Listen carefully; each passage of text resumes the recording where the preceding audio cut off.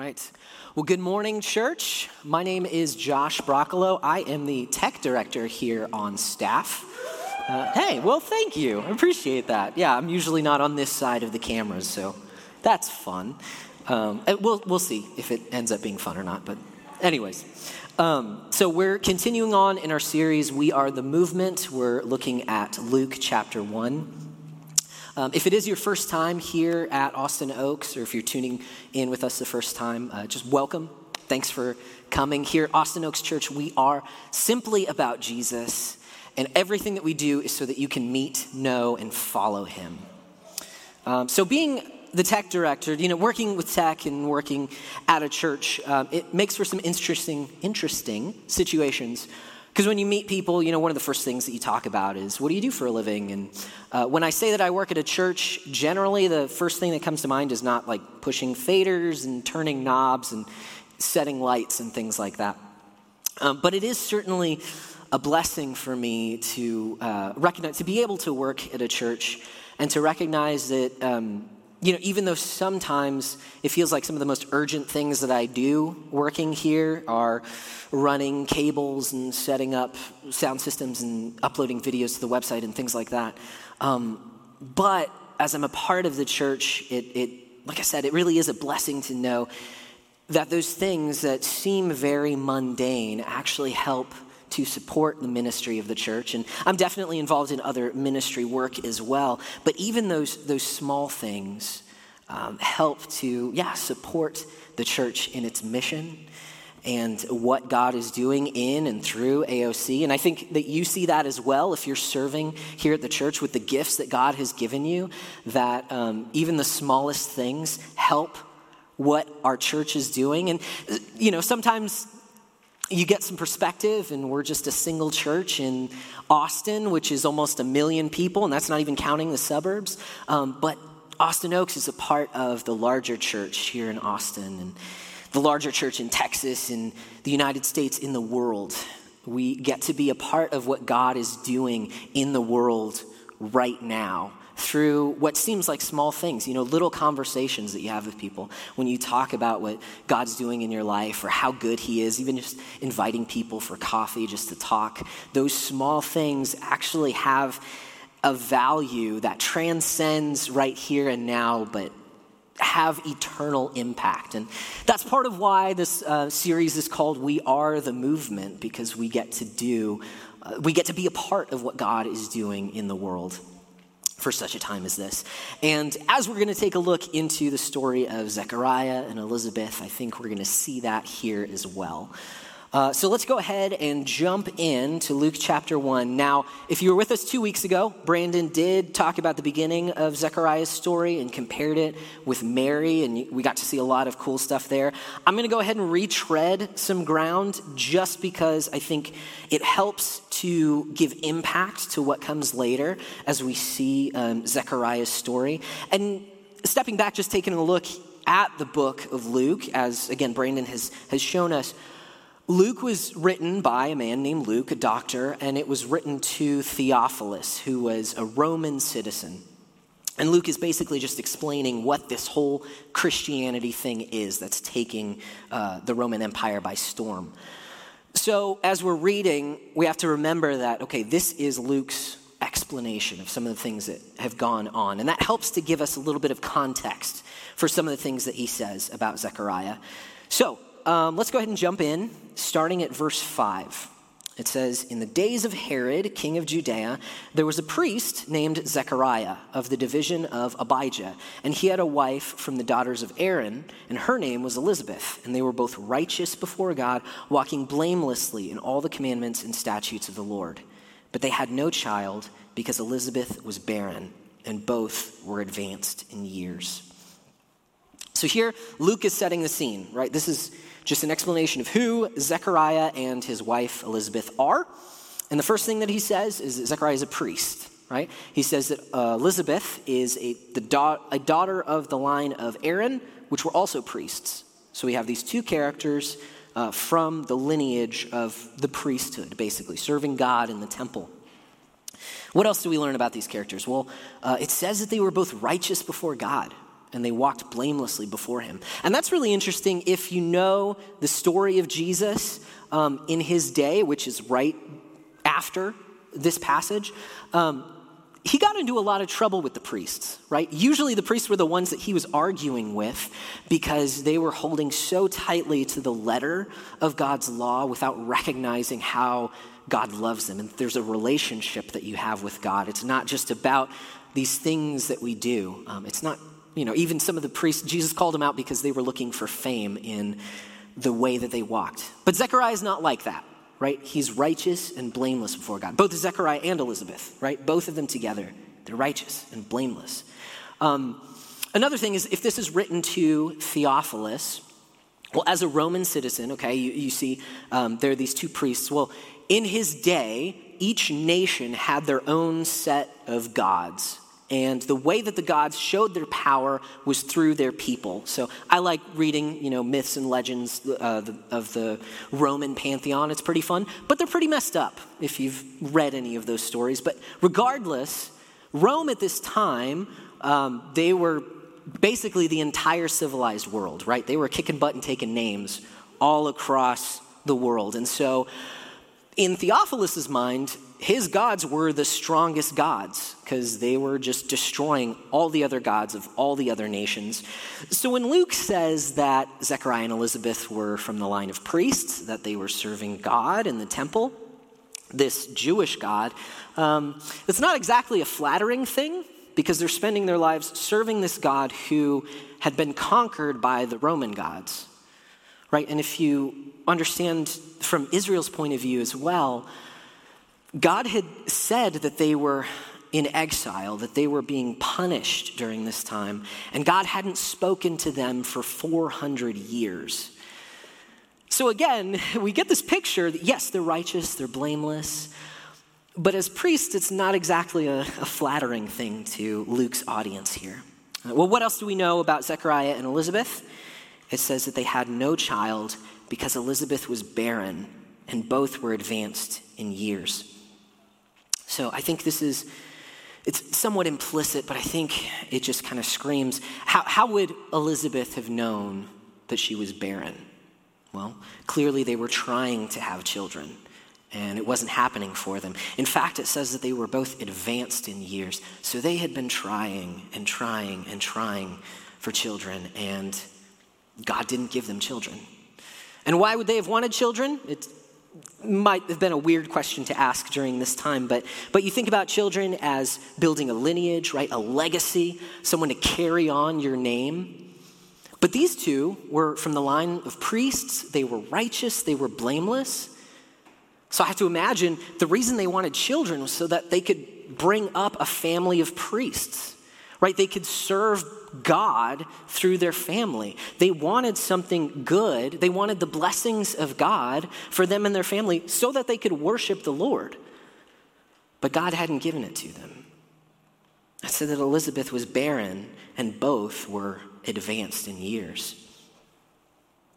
So as we continue the story, and it's, again, what we've gone over a couple weeks ago, Zechariah is serving in the temple and an angel shows up. And this is absolutely unprecedented because, again, God hadn't said anything in over 400 years at this point. But now God sends a messenger to Zechariah. And this hadn't happened with him. It hadn't happened with his friends or his parents or his parents' parents or his grandparents. 400 years of silence from God. And all of a sudden, now this angel shows up. And what does it say here? Verse 12, it says, Zechariah was troubled when he saw the angel, and fear fell upon him. Now, this word fear is going to show up a couple times in the passage, but it's a response to seeing the greatness of God. Now, this was just an angel. It was a messenger of God, but you see, it's kind of not quite a stand-in, but it shows the power of God that he would send one of his messengers to Zechariah, and his response was fear. So what the angel says is, don't be afraid, Zechariah, for your prayer has been heard, and your wife Elizabeth will bear you a son, and you shall call his name John. So it doesn't tell us exactly what Zechariah's prayer was, but you can imagine being a priest that he would want God to speak once again, right? He would want Israel to come out of exile. He would want freedom from the oppression of Rome. That could have been his prayer, or it could have been for children, right? To continue this line of priests to serve God. Regardless of which one it was, the angel here says, your prayer has been heard, and both of these things are going to come true. Right? God is speaking. God sent a messenger. He's doing something new. And on top of that, you are going to get a son, and his name will be John. And what does that son do? Well, the angel talks about it. I'm going to jump to verse 17. It says that he will go before him. Now, this is Jesus. This is John. He will go before him. Him is referring to Jesus. So John is going to come as the son of Zechariah before Jesus comes, the Messiah. And he's going to come in the spirit and power of Elijah to turn the hearts of the fathers to the children and the disobedient to the wisdom of the just, to make ready for the Lord a people prepared. So the angel is saying, the Messiah is coming. Your Savior is on his way, and your son John, that you're going to be blessed with, is going to go before the Messiah to prepare the way for your people to be saved, right? I mean, again, this is totally unprecedented, and Zechariah is getting his prayers answered. God is speaking directly to him, and how does Zechariah respond? Well, let's see. Verse 18, Zechariah said to the angel, how shall I know this? For I'm an old man, and my wife is advanced in years. Right? Zechariah responds by assuming that God isn't actually going to be able to do what he says that he's going to do. Zechariah actually falls back on his experience, his years and years and years of asking God and trying for children and never getting anything from it. He's falling back on that experience rather than what God himself is actually speaking to him. Though he was described as righteous, right? It says that he's righteous and he's blameless. Zechariah is not throwing his hands up in the air and saying, God, you're not who you are, who you said you are. No, he served God all his life. He's a righteous man, but he has to defer to what he's experienced in his life, right? We can't have kids, God. And I can sympathize with Zechariah, can't you? There are areas in my life where it just seems like God is not doing what I want him to do. Maybe it's something good, right? Maybe it's a loved one who's far from God right now. And you keep having conversations over and over, and it doesn't seem like anything's changing. Like, God, can't you do this? I thought you could, but my experience is that you're not doing anything. Or maybe it's a sin issue in your life, right? And I know that you can break the power of sin in my life, but my experience says otherwise. It seems like I just keep going back to the same old thing. And Zechariah does the same thing. He says, God, okay, you're saying I can have a son, but no, like this has happened before. We've tried and tried and tried, and now it's too late for us. And because of his disbelief in God, God takes away Zechariah's ability to speak. He said, you're not going to say things like that to me. I am the God of the universe. And so Zechariah can't speak anymore. He leaves the temple. And let's jump down to verse 24. It says, after these days, his wife Elizabeth conceived. And for 5 months she kept herself hidden, saying, thus the Lord has done for me in the days when he looked on me to take away my reproach among the people. So it happens, right? She conceives. And she says that it's taking away the reproach from among the people. So why would there be any kind of a reproach that she had? Well, it was because she wasn't able to have children. They wouldn't be able to carry on their line. This would be the end of Zechariah's and Elizabeth's family after they died. They were already advanced in years, and they wouldn't continue among the people. So here, she's saying that God is taking away my reproach. I will have a lineage. We will continue on. And it's interesting to me, too, that we get to see a little bit of Zechariah's change, right? Because he had just said to God that, no, How is this actually going to happen? We're too old for this. But I'm not going to go into detail, but you can kind of read between the lines of what happened. It takes Zechariah and Elizabeth to conceive a child, right? So even though he disbelieved God, he still went forward in faith, believing that something would happen. And Elizabeth conceives a son. So that's the first part of the story. That's the part that we've read before. Now we're going to jump down past where it talks about Mary to verse 57. It says, "Now the time came for Elizabeth to give birth, and she bore a son, and her neighbors and relatives heard that the Lord had shown great mercy to her, and they rejoiced with her." Can you imagine this rejoicing? Right? She calls it a great mercy that God has given her, has blessed her with a son. And again, you think about when this happened, they didn't exactly have the same technology that we have. They didn't have the same hospital system that we have. And this is in a lady advanced in years who's having a child. And she makes it out, she's happy, she's healthy, and so is her son. So there's great rejoicing among the relatives and neighbors because of the tender mercy of God that gives her this son. So verse 59 says, "And on the 8th day they came to circumcise the child, and they would have called him Zechariah after his father, but his mother answered, 'No, he shall be called John.' And they said to her, 'None of your relatives is called by this name.' And they made signs to his father, inquiring what he wanted him to be called. And he asked for a writing tablet and wrote, 'His name is John.' And they all wondered." So this seems a little strange, but culturally, this boy should have carried on their family name, right? Zechariah, the old priest here, should have had Zechariah Jr., who would be the next priest in the temple. But instead, Zechariah and Elizabeth say, no, he's going to be named John. And everyone else is saying, well, John isn't even a family name. How are you going to carry on your family with a different name? But this shows that Zechariah and Elizabeth were guided by their faith in what God had told them. God had said through the angel, "Your son will be named John."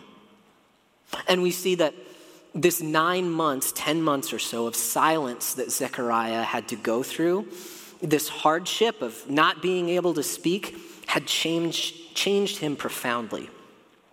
No longer is he in disbelief when God tells him something, but he wholeheartedly believes what God had said, that my son will be named John. And in this one sweeping act of naming his son, Zechariah is going against the culture, right? He's saying, forget this cultural norm. I don't care. I'm going to serve the Lord. But on top of that, he's saying that my son does not have to carry on my legacy. I don't have to have a lineage in this world. What I've longed for, what Elizabeth and I have wanted all of our lives, all of our marriage, trying for children again and again and again and never receiving it, because we wanted to raise up priests. Zechariah is saying, no, God's plan is far greater than what we had planned. So what happens after he names his son John, after he takes this step of faith in what God had said? It says that immediately Zechariah's mouth was opened and his tongue loosed, and he spoke, blessing God. When Zechariah's voice was taken away, I would think that it would be really easy for him to blame God. Like, I've been serving you my entire life in the temple. You never gave me what I wanted. You've never given me kids. And now you're taking away my voice just because it seems like you're not going to do what you've said. He could have hardened his heart towards the Lord. But no, now we see what that time, what that trial, that hardship of silence did in Zechariah's life was it caused him to cling more closely to God. He held on to the promise that he knew that his son was going to be named John. And when he's given his voice back, you can imagine Zechariah never knew he was actually going to be able to speak ever again. When he gets his voice back, the first thing that he does is he blesses God. And what happens? And fear came on all their neighbors. And all these things were talked about through all the hill country of Judea, and all who heard them laid them up in their hearts, saying, "What then will this child be? For the hand of the Lord was with him." Again, there's that word fear. Right? When Zechariah saw the messenger of God, his response was fear. And now when the people see God's miracle in Zechariah being able to speak again, in having this son, these two people advanced in years, they fear as well. They see the power of God is great, and they fear what he's doing. And then all who heard these things, all these things were talked about through all the hill country of Judea. If Zechariah was given children from the beginning of his life, would it have been talked about? If there was just another Zechariah Jr., another priest that came up in his line, would it have had the same impact? No, I think that God was doing something here. God actually took all of Zechariah and Elizabeth's trials, his silence, and then also their barrenness. He took their pain, their disappointment over all of the years of their life, and he changed it into something that glorified him. It caused people to marvel at the wonder of what God was doing. See, God was using Zechariah's life as a part of his greater plan to bring about the Messiah, the salvation of his people. And it happened in God's timing. I'm sure the years of disappointment that Zechariah and Elizabeth had to endure were not easy. Never having the blessings that they longed for. But see, when they received perspective of what God was doing through their life, that he could actually use some of the worst things in their life to bring about his greater purpose, it says Zechariah blessed the Lord. Wow, what God is doing is so much greater than what I wanted, than my son to carry on my legacy. What God is doing is worth so much more. So what does Zechariah do next? He pens a song. In verse 67, it says, "And John's father, Zechariah, was filled with the Holy Spirit and prophesied, saying, 'Blessed be the Lord God of Israel, for he has visited and redeemed his people.'" So again, Zechariah is given his ability to speak back, and he praises God in song. And I think this is just a beautiful picture of his deep and affectionate love for God that's overflowing in poetic beauty. And forgive me, I might be a little romantic as a failed musician, but I just think it's so awesome that his thoughts about God are too grand for words. He has to put them into song in order to fully convey what he's feeling in the moment.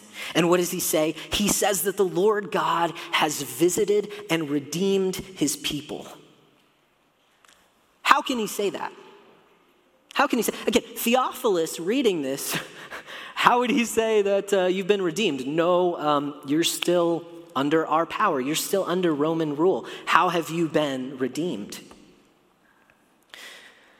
But Zechariah recognizes that God has visited him, right, through the angel, through his message. And even though Zechariah's initial reaction was disbelief to what God had said, these 9 months have changed him. Now he sees the greater purposes of God. And when God says the Messiah is coming, salvation is coming for his people, he says that it's a done deal. God has already redeemed. He said he's going to do it. He's already done it.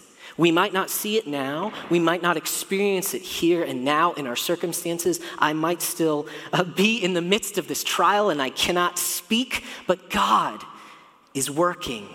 He has redeemed his people. He has bought them back out of their slavery.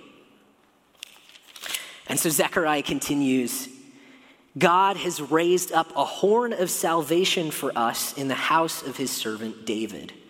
And this is a bit of a strange metaphor, a horn of salvation, but luckily we're here in Austin, so you might be slightly familiar with what a longhorn is.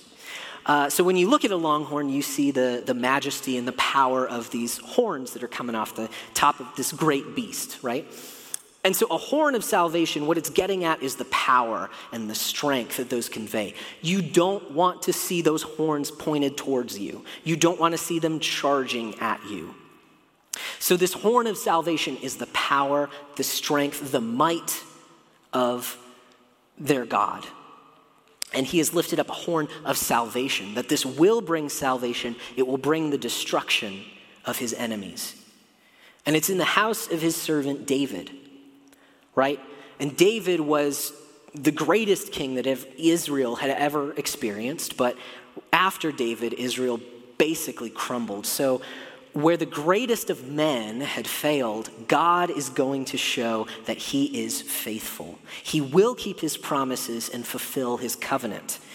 And Zechariah continues that we should be saved from our enemies, from the hand of all who hate us, to show the mercy promised to our fathers and to remember his holy covenant, the oath that he swore to our father Abraham. So Zechariah refers back to the prophets who had said that Israel was going to be punished for their rebellion, who had said that there was going to be this period of silence from God because of what they have done, for the sin that they have committed. But the prophets had also said that the exile would end, that there would be one who would grant salvation to them. And so Zechariah is connecting what God is doing in his life with the bigger purposes of God, back from the start of Israel and even further back to the creation of the world, to Adam and Eve, when God had blessed them and they decided that they would go against what God said and turn their back and rebel against God and walk in sin. But God has not given up. He continues. He pursues his people. He loves them, and his promise of salvation is coming to fruition through Zechariah, through his son John as the forebear, preparing the way for what the Messiah is to do.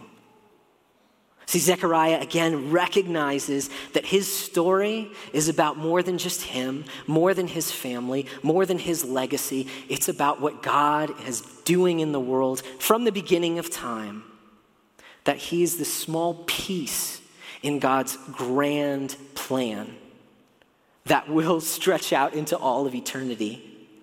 God's story continues today. And that's why we say that we are the movement, right? Because we are a part of what God is doing in the world now, today.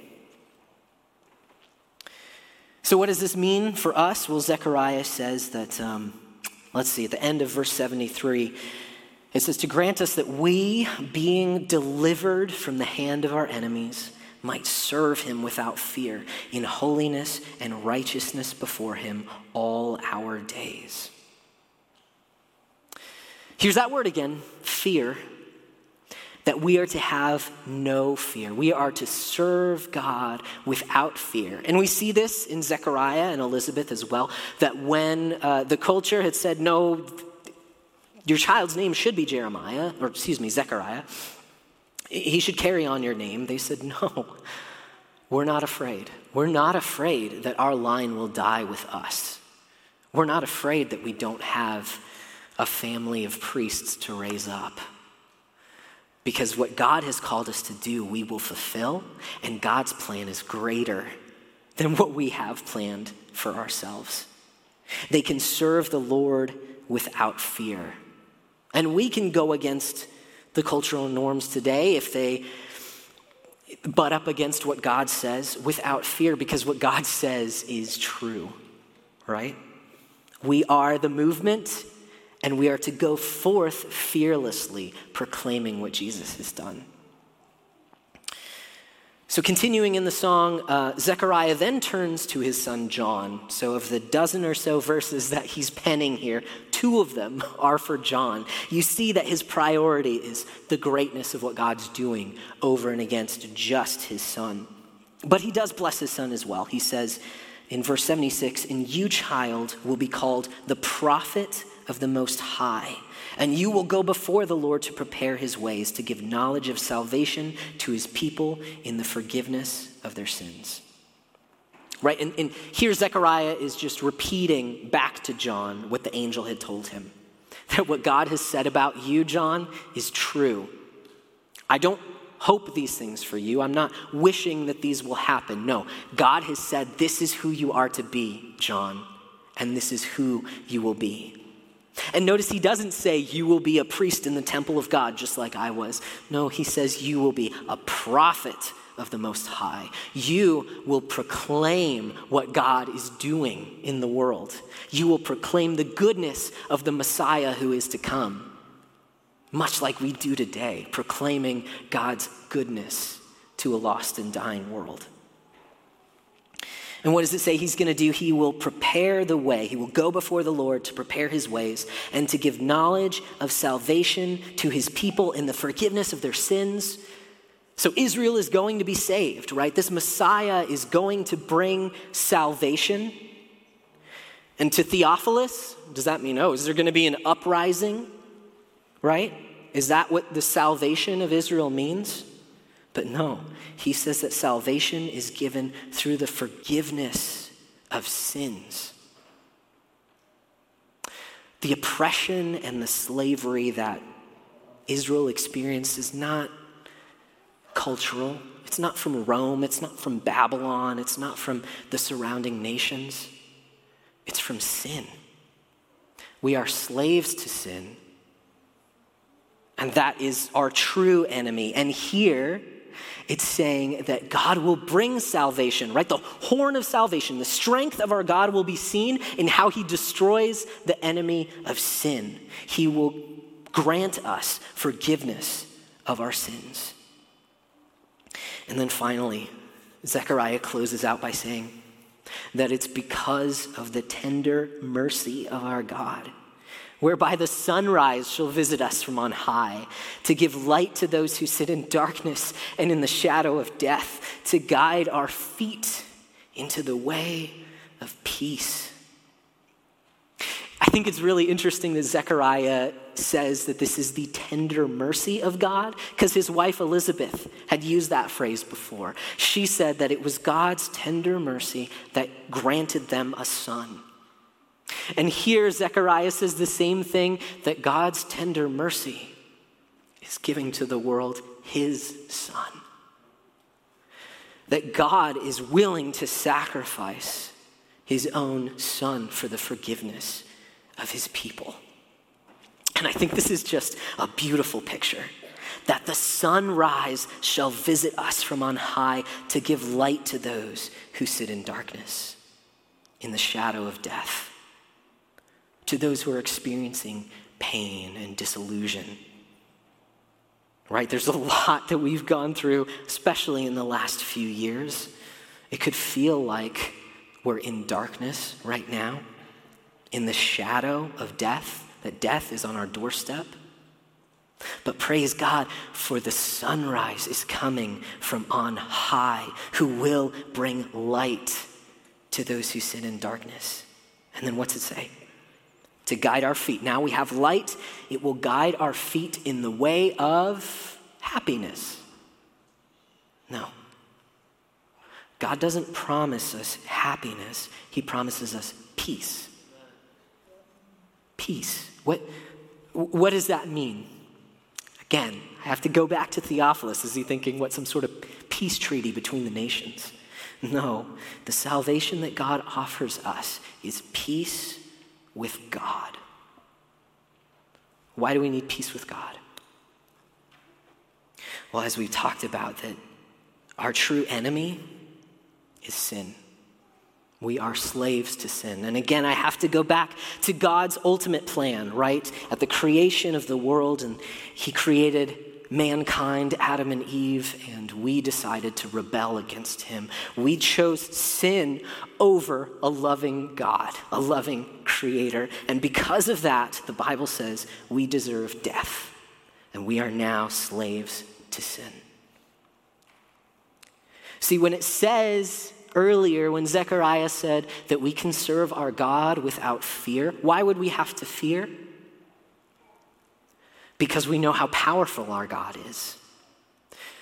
And if we're his enemies, that horn of salvation that will destroy his enemies, those horns are turned towards us. We are the enemies of God. But God offers us peace with him that can only come from this Messiah. That salvation, that sunrise that comes from on high is his son Jesus, who will willingly take our place. That the power of God that is poured out against his enemies, Jesus takes that on our place. He takes the punishment for our sin, and he doesn't save by leading a revolt. He saves through the forgiveness of our sins. And he shows himself powerful because he not only suffered and died, but he resurrected to show that he is more powerful than both sin and death. And he offers us new life today. And Zechariah was able to see that through what God was doing. Again, I have to go back that Zechariah and Elizabeth led a life full of disappointment. But when they saw that God's timing, although it was difficult for them, when they saw what God was doing, Zechariah stood in awe of the wonder of what God was bringing about, because it was about more than his life. It was about more than him and his wife. It was about more than his children, about more than just the priesthood in the temple. It was about you and me here today. We are an extension of what God has been doing from the beginning that extends out into eternity. We are the movement of God because we get to enter into what God is doing now and has been doing since the beginning, saving his people through his son, Jesus Christ. And that's why we say that we want you to meet, know, and follow Jesus. And that's what we are able to proclaim together here today. So I would invite you into that. If you don't know Jesus, if you don't follow him, he offers you life this morning. And for those of us who do know him, let's join in. Let's be the movement of God. Let's be a part of what God is doing here and now today. So let's pray. Lord God, you are wonderful. Your plan is so much greater than ours. And God, we confess that we can get disillusioned when things don't go our way, when we don't recognize what you're doing, when we go through our own trials and hardships. But Lord, we hold on to the hope that you are bringing about something so much greater, that you can use our broken lives for your purposes. God, that the small things that we do today can be a part of your eternal work because of what you're doing. So thank you for inviting us into your family, that we can proclaim the good news of what you have done through your son to this world. We praise you and we thank you this morning. In Jesus' name, amen.